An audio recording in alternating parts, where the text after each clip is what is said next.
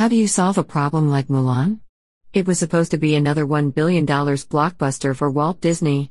A live-action remake of a 1998 animated hit featuring an all-star Asian cast, breathtaking cinematography and plenty of martial arts. Instead, the new Mulan is proving to be a political hot potato, reflecting the US's fraying ties with China, and the choices companies face when operating in the highly politicized, but lucrative environment that is modern-day China. The $200 million film, which was made available for purchase online in the US and Europe last week and is set to open in China on Friday, has seen a string of controversies, all while the coronavirus knocked out its chances of getting a successful run in theaters. An online boycott that began in 2019, when one of the stars spoke in support of the crackdown on anti-China protesters in Hong Kong, has continued. Now, Disney is facing heat for filming in a part of China where the government has detained as many as 1 million ethnic Uyghurs in camps called voluntary education centers, then thanking that region's authorities in the movie's credits. Disney is the latest U.S. business to be embroiled in a political controversy involving China.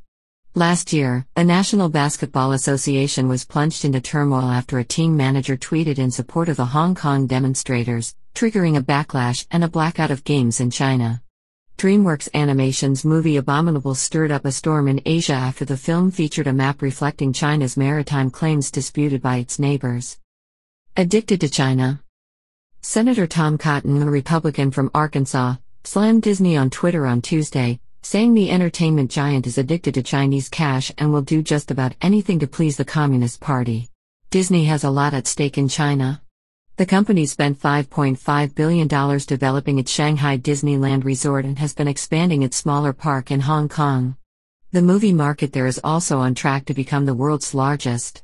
But with both Republicans and Democrats focusing on China trade and cultural issues in the run-up to the U.S. presidential election, the company could continue to find itself in the political crossfire. "I wouldn't be surprised if they're called before Congress," said Stanley Rosen, a political science professor and specialist on China at the University of Southern California. High hopes. It certainly didn't begin this way when Disney started work on the film more than 5 years ago. The company sought to address cultural and social concerns about the earlier picture, which featured Donny Osmond and Harvey Fierstein voicing Asian characters. For the new picture, they were replaced with a largely Chinese or Chinese-American cast, including Liu Yifei as the heroine who dresses as a male soldier to save her father, and Jet Li as her emperor.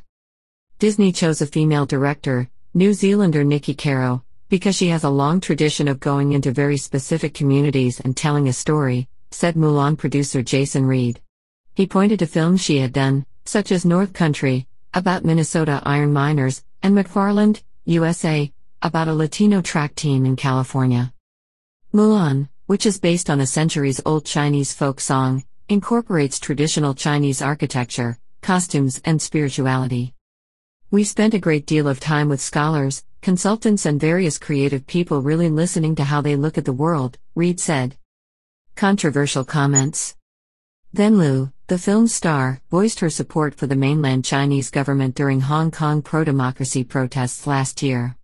A #boycott Mulan movement began trending on Twitter.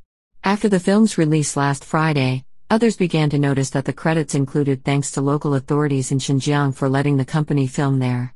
The region is where members of China's Muslim minority are being held in camps as part of a crackdown that followed a series of Uyghur attacks on civilians in 2013, including a flaming car attack in the heart of Beijing, Tiananmen Square. In 2014, Chinese President Xi Jinping vowed to employ a strike-first strategy in Xinjiang.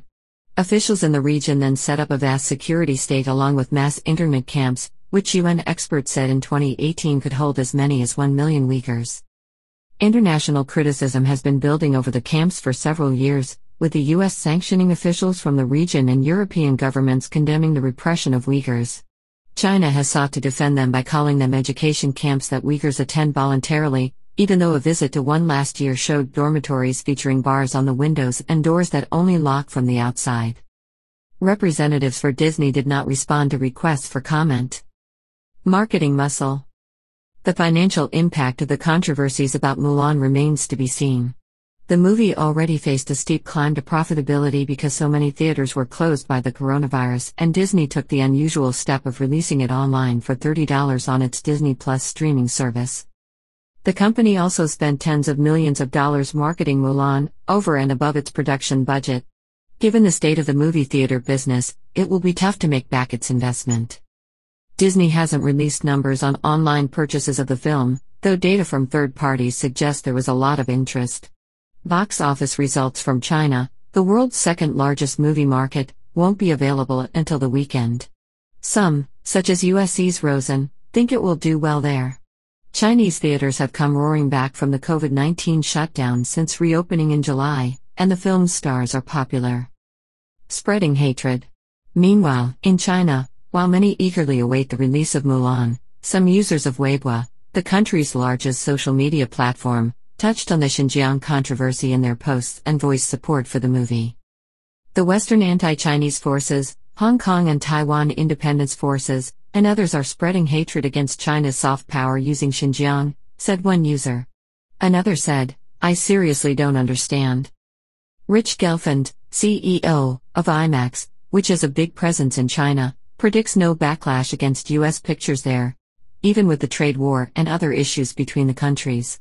The Warner Brothers sci-fi thriller Tenet took in $30 million in China last weekend, the biggest opening for a Christopher Nolan-directed film in the country. The bigger problems for Mulan could be ones that studios are more accustomed to: piracy, for example, because the movie is already available online. The reviews have also been less than unanimous. 76% of critics and 54% of the audience gave it a thumbs up, according to Rotten Tomatoes. But the woes for U.S. companies doing business in China aren't close to being over, said Michael Berry, who teaches Chinese culture at the University of California, Los Angeles. Part of this feels like a political pile-on, he said. Companies such as Disney are faced with difficult decisions when it comes to balancing where they stand with core principles such as human rights and access to global markets.